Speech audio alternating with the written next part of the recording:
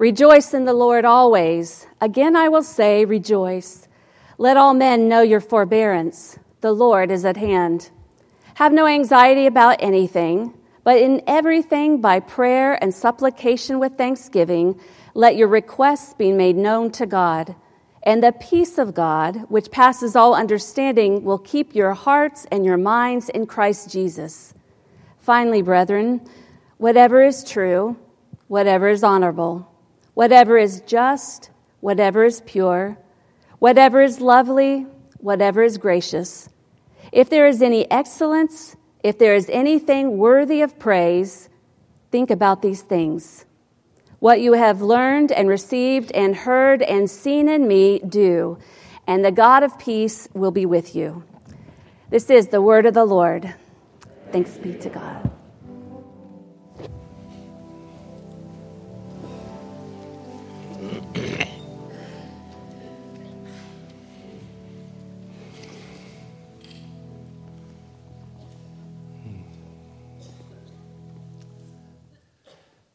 This morning, I want to bring to conclusion our sermon series, Think on These Things.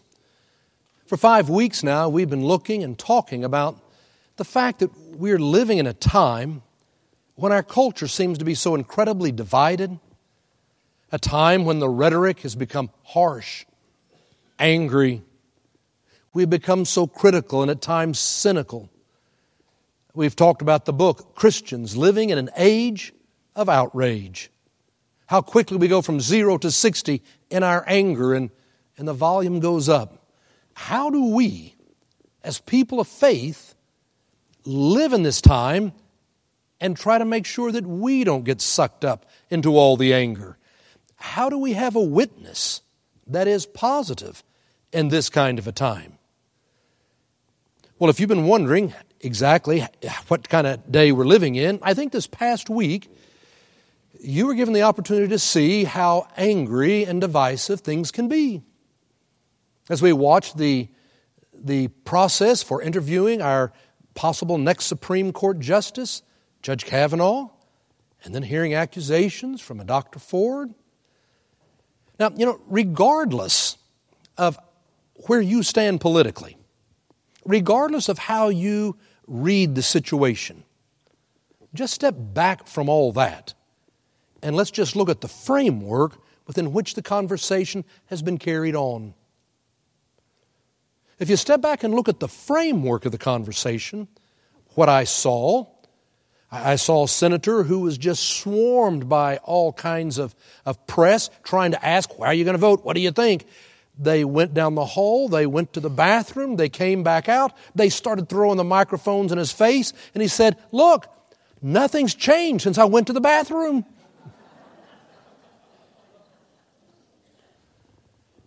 Another one was being interviewed and said, "This is a circus. It's an absolute circus." Another said, "This is disgusting. I have not been through anything that I have found disgusting and deplorable is what I've been doing now." We saw anger go up, anger from citizens hollering at senators. We saw senators hollering at each other. We have heard such harsh rhetoric towards one another. We've been listening to all of this in this framework. And I was in Chicago Wednesday afternoon to Saturday afternoon. I sit on the board of directors of our pension program for the entire United Methodist Church. We had our quarterly meeting. And so I didn't get to see everything. I was in meetings all day long, and I got to see a little in the morning, a little at night, catch something maybe at noon. But I remember getting up Friday morning, and there was the TV commentator who said, "Yesterday, everybody was watching." I went to the train station. I saw 5 people gathered around an iPad watching these interviews. I went to another place, and there was people crowded around the TV. Everybody was watching. I really think that's so good. And I thought to myself, well, yes and no. Yes, we should know what's going on in our country politically. But I wonder if everybody was watching that day because they were so interested in our politics, or did they think they were going to hear something salacious, scandalous? And that's what drew everybody to watch. I was watching all of this, and I thought about Hamilton Jordan. Some of you will remember him. He was chief of staff for Jimmy Carter. It was back in 1970s. Many people would read his name Hamilton Jordan, but he called it Hamilton Jordan. It turned out that he was a young man who came up with an idea on how to create a political plan for the governor of Georgia, and he really helped get Jimmy Carter elected. And so he was chosen, 31 years old, single guy, to be the chief of staff at the Jimmy Carter White House. And he tells about how it was in July of August of 1979, there was a knock on his door. And when he opened the door, there was the FBI. And the FBI said, anything you say can and will be used against you in a court of law. He had no idea what was going on. He would soon find out there were accusations, there were charges that he had been using cocaine at Studio 54. Studio 54 was an outrageous nightclub, a very hedonistic nightclub with lots of drugs and sex. It was a crazy place. Well, it turned out, truthfully, he had been there once, stayed a short time. He saw this was not him, and he left and never went back. He said he really was working 14, 16 hours a day, 7 days a week. He had no social life. He never went there.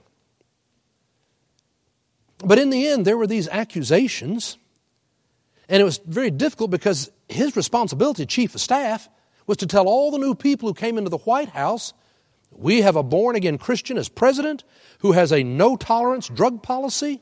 We are anti-drug, and there will be no tolerance. He was anti-drugs, and now he's being accused.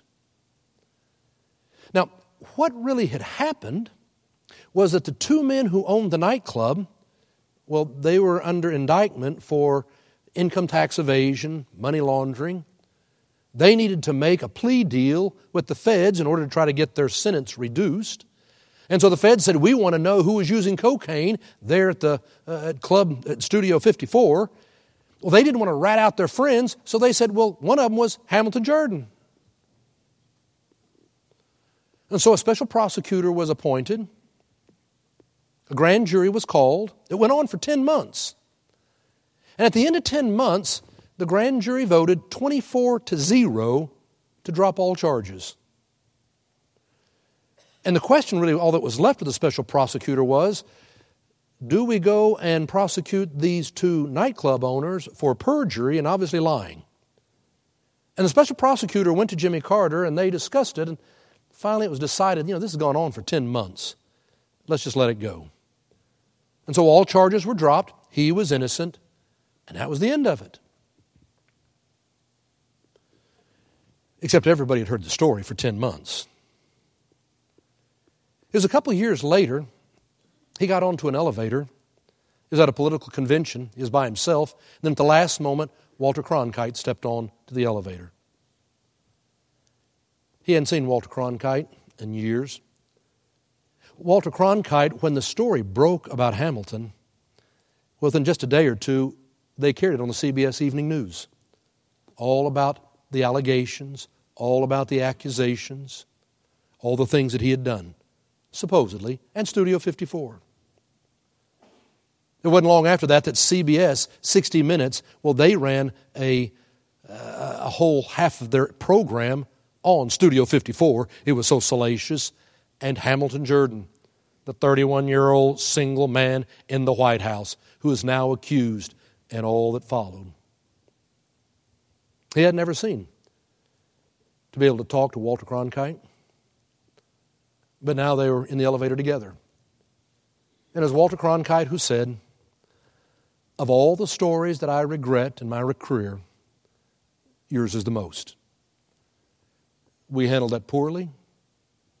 We shouldn't have run that story. I apologize. Hamilton was grateful for the apology, but he immediately left and went back to the White House to talk to Jody Powell, who was also on the White House staff. And he said, millions of people saw the accusations on CBS Evening News. I was the only one to hear the apology. And Jody Powell said, Hamilton, you need to understand, the truth never catches up with a salacious lie. So, what is the truth?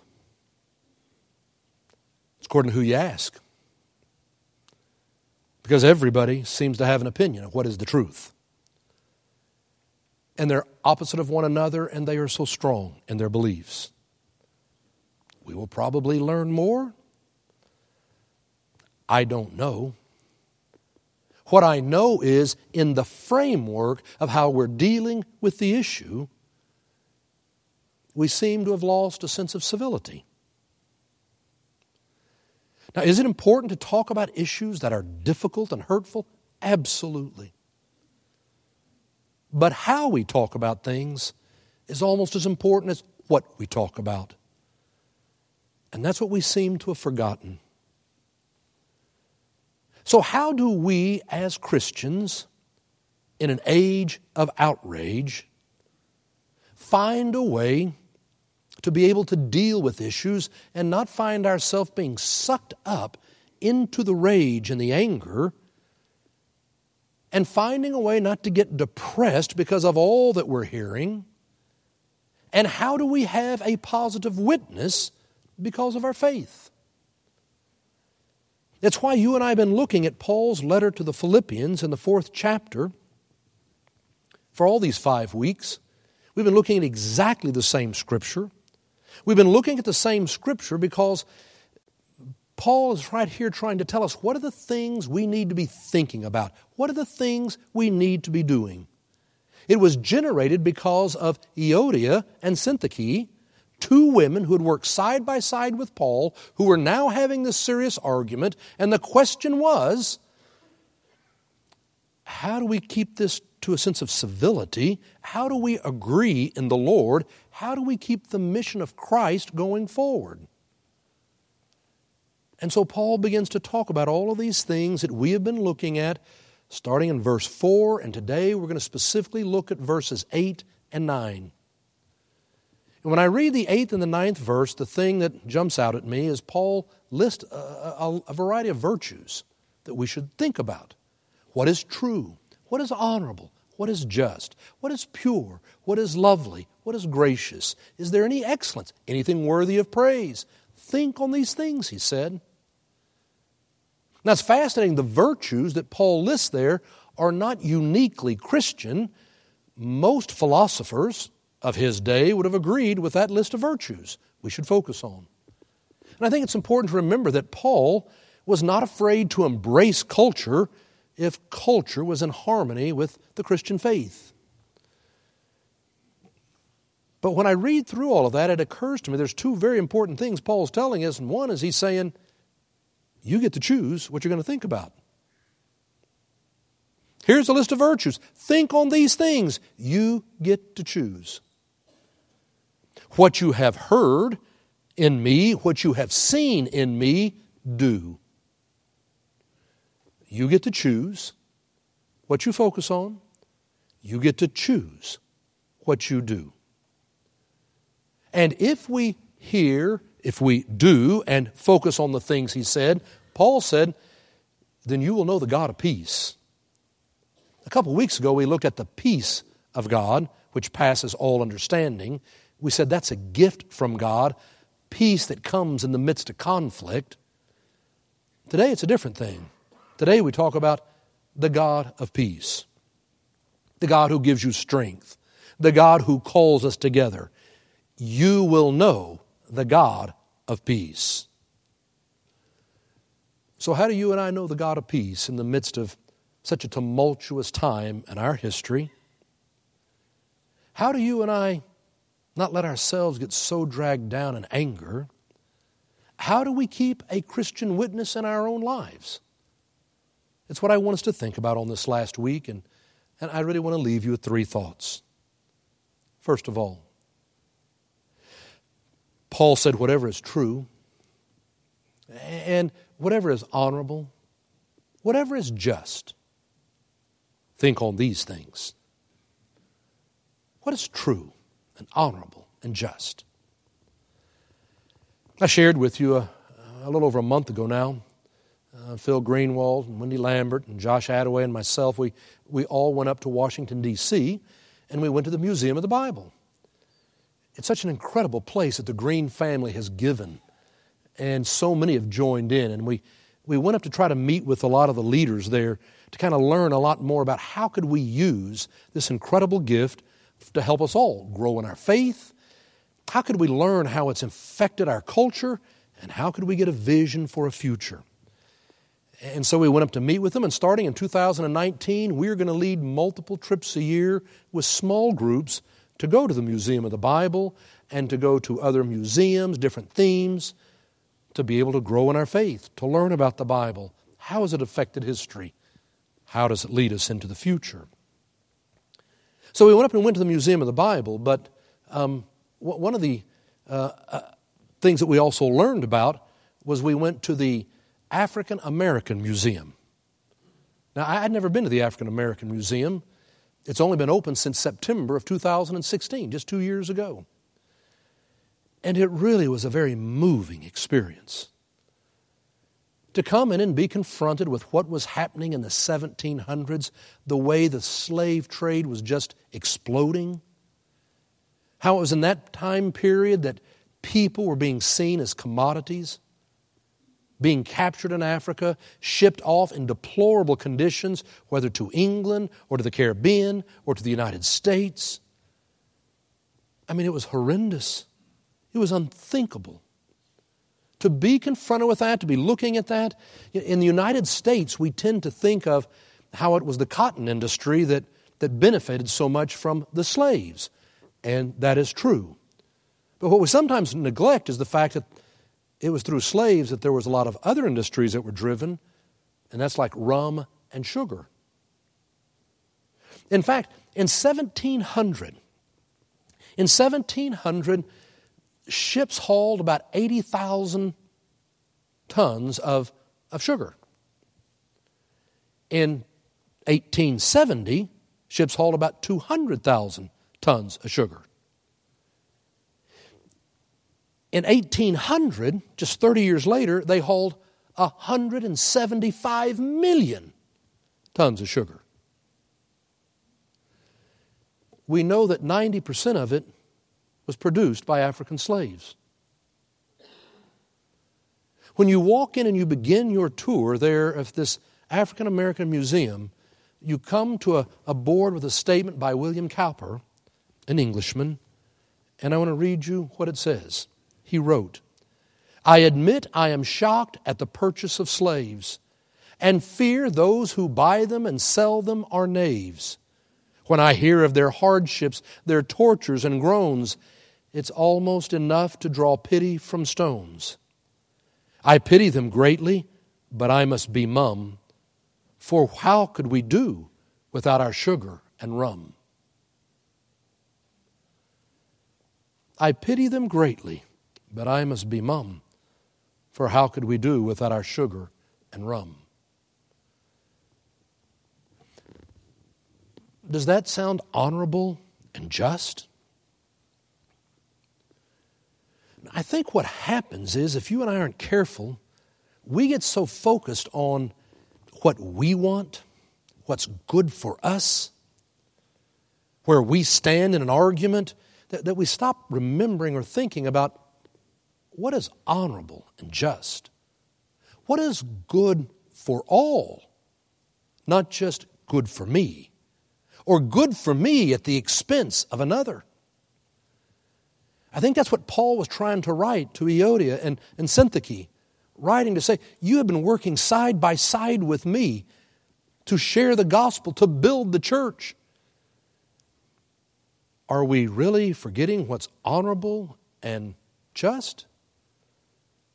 What's right for you? Is that going to help to destroy the church? Can we somehow come together in Christ? It is easy to get so focused on oneself, defending one's position, defending one's argument, thinking about what we want, that we forget what is honorable and just. While we were in Washington, D.C., we went to the Museum of the Bible, went to the African American Museum. We got in our car and we were headed on our way to the airport. And as we were on our way to the airport, we suddenly said to our taxi cab driver, could we stop right here by the Lincoln Memorial? I've been to the Lincoln Memorial before, but I love the Lincoln Memorial. I'm a great fan of Abraham Lincoln.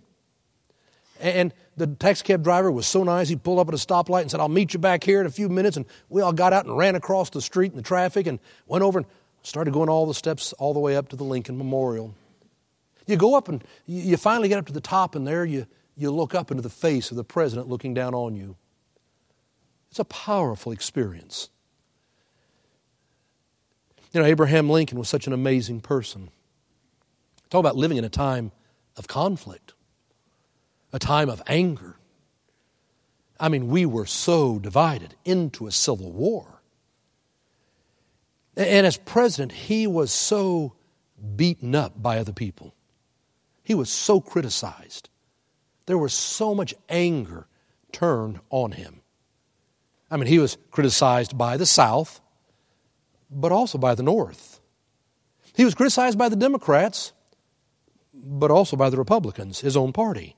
He was criticized by his own cabinet.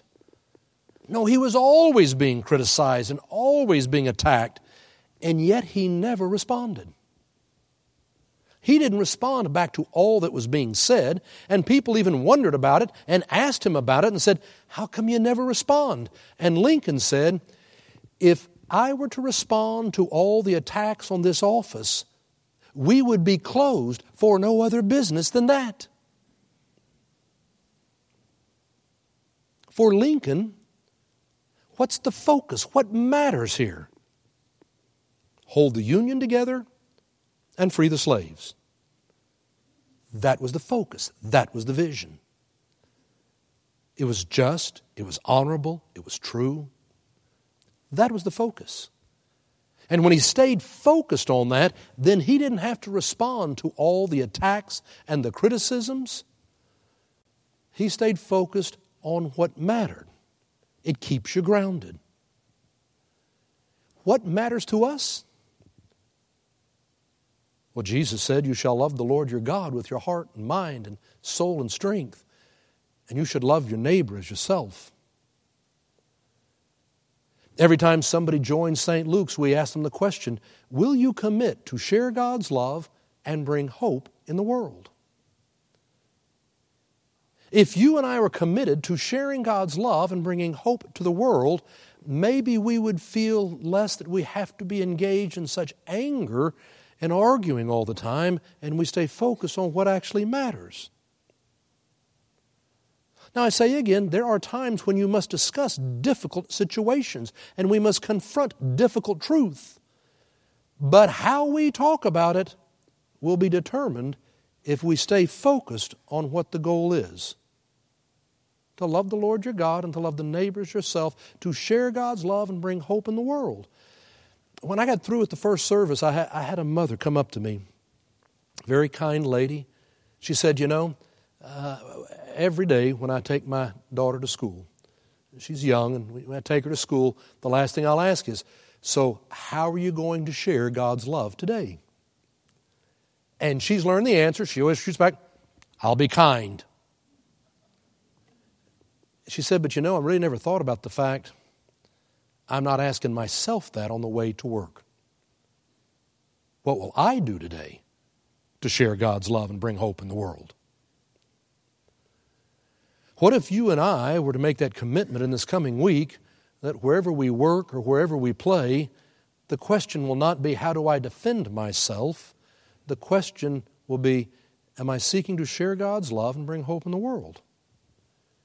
If we stay focused on our mission of what we are called to do, it changes how you operate in a world around you with so much anger and rhetoric going on.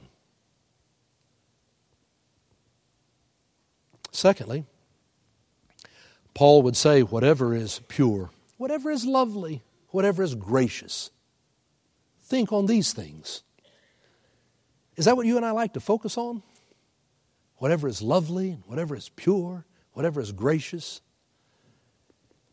Or is it whatever is scandalous, whatever is salacious, whatever is going to cause such a ripple?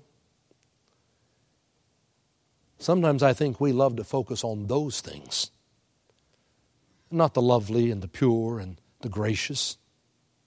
And as I said, sometimes you have to focus on hard issues, but how we focus is critical. In the meantime, I think you and I find it easy to pass on stories of things that may not be true. How many times when something comes across your news feed, whether it's from your political commentator or your social news feed, and you read a story and you think, man, that's just salacious. Wow. And if you really stop and think about it, it probably doesn't even sound true, but we pass it on. We love to share those stories that we don't know for sure and probably aren't true. Sometimes we like to share the stories that are true, but we had to ask ourselves, does it really help to share it? Maybe the answer is yes. Many times the answer is no. What do we like to share? What do we like to focus on? Philip Neri was a wonderful Italian Catholic priest back in the 1500s. He is now Saint Philip. In fact, if you go to Rome, they will talk about the three apostles, and that's going to be Peter, Paul, and Philip. He is held in very high regard within the Catholic Church. He lived to be almost 80 years old. As I say, it was in the 1500s. He was just a man of an incredible spirit and leadership in the church. Well, he had a lady, part of his parish, who loved to gossip. She loved telling all those salacious stories, anything she heard that kind of sounded exciting. Boy, she loved passing it on, always stirring people up. And finally, she came to realize just how wrong and hurtful that was. And she came to Philip to say, what can I do to make amends? And Philip said, well, go to the marketplace, buy a chicken, go home, pluck all the feathers, put them in a basket, and bring them back to me. Now, that's not the counsel she was expecting from Philip.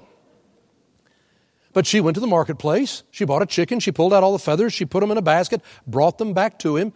He said, that's first step. Second step, go back to the marketplace, scatter the feathers there where all the market people are selling, all the vendors, and just scatter them around, and then come back and see me.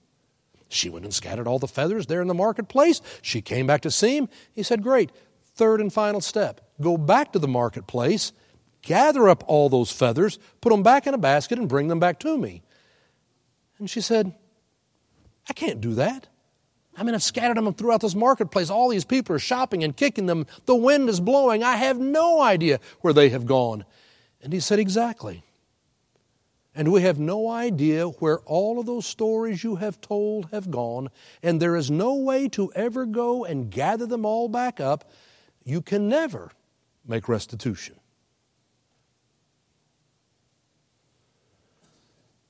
20 years after Hamilton Jordan had been in the White House, he said, I still get asked by people, so what was it really like at Studio 54 and all those drugs and sex?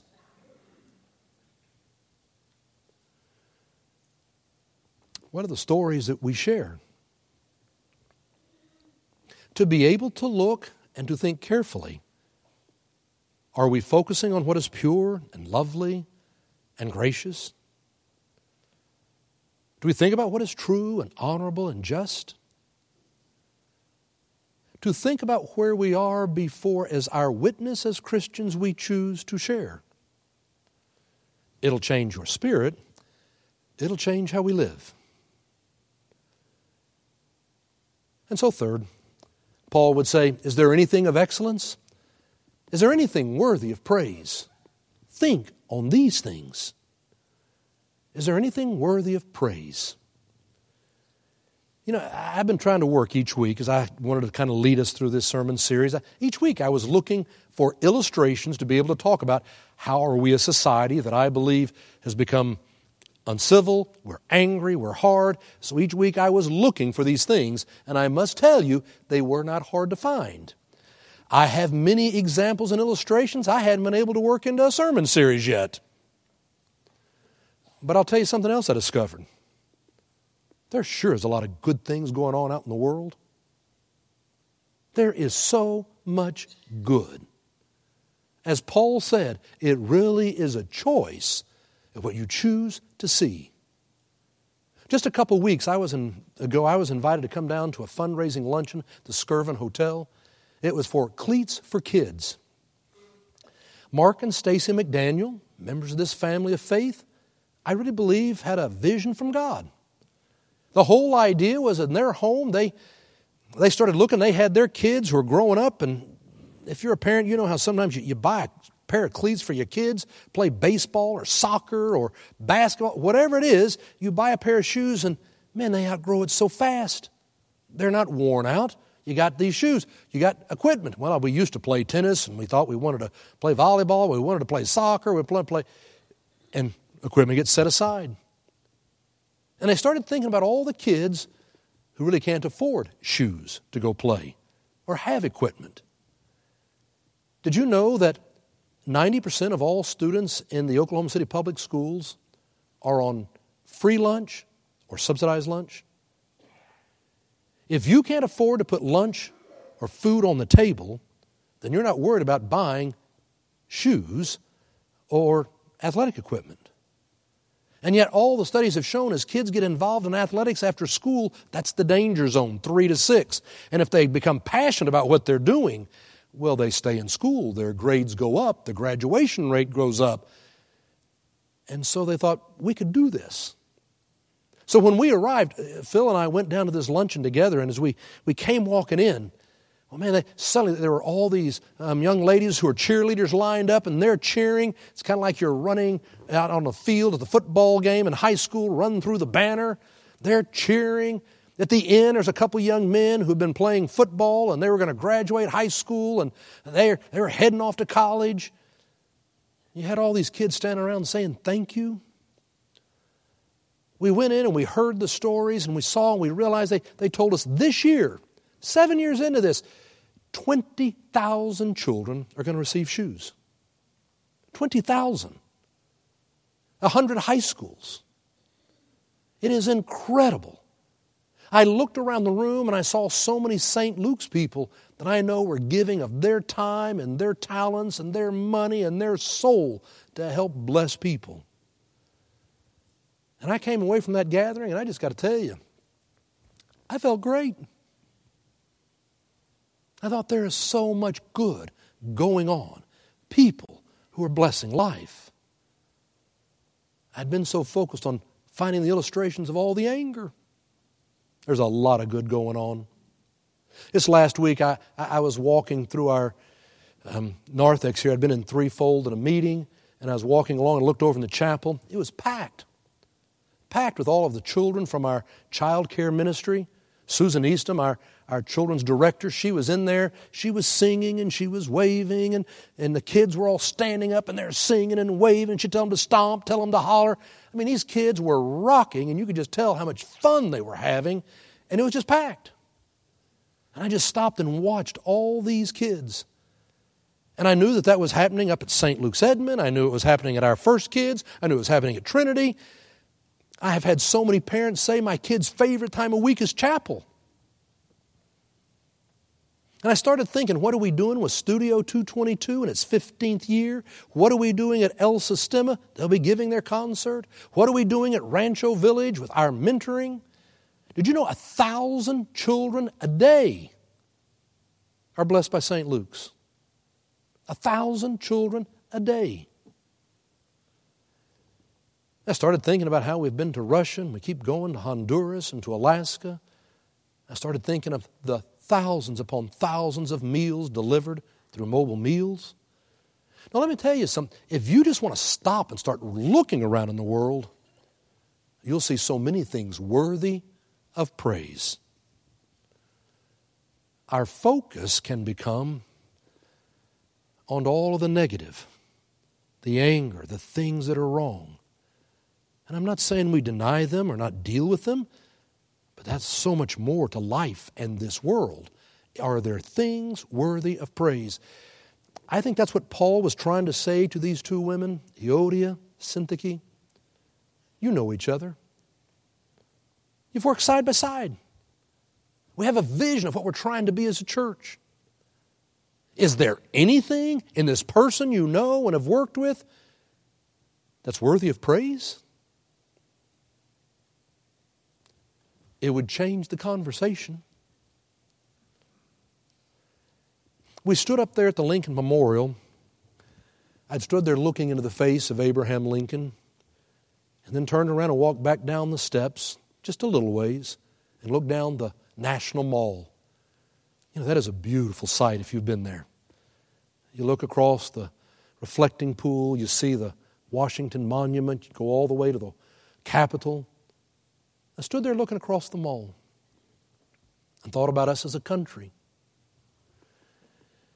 And I thought about how we had been so close to being torn apart in the Civil War, and how Lincoln, though being attacked by so many, had held us together. And when it came to the end, and he was elected to a second term, and we knew the North was going to win, it was fascinating to see his spirit. It was the same it had been throughout the entire Civil War. One of compassion, one of forgiveness, one of resolve. Maybe it's because he continued to focus on the right things. But now when it came near the end, there was a woman who came to him after the election and said, "How are you going to treat the Southerners?"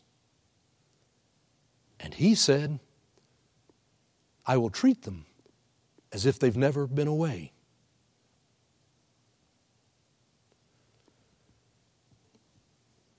He knew the God of peace.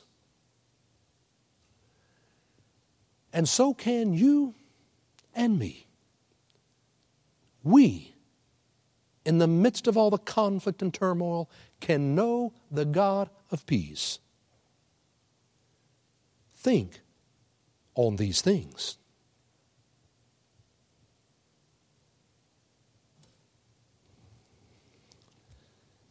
It's in the name of the Father, and the Son, and the Holy Spirit. Amen. Let each of us lift up our own silent prayer.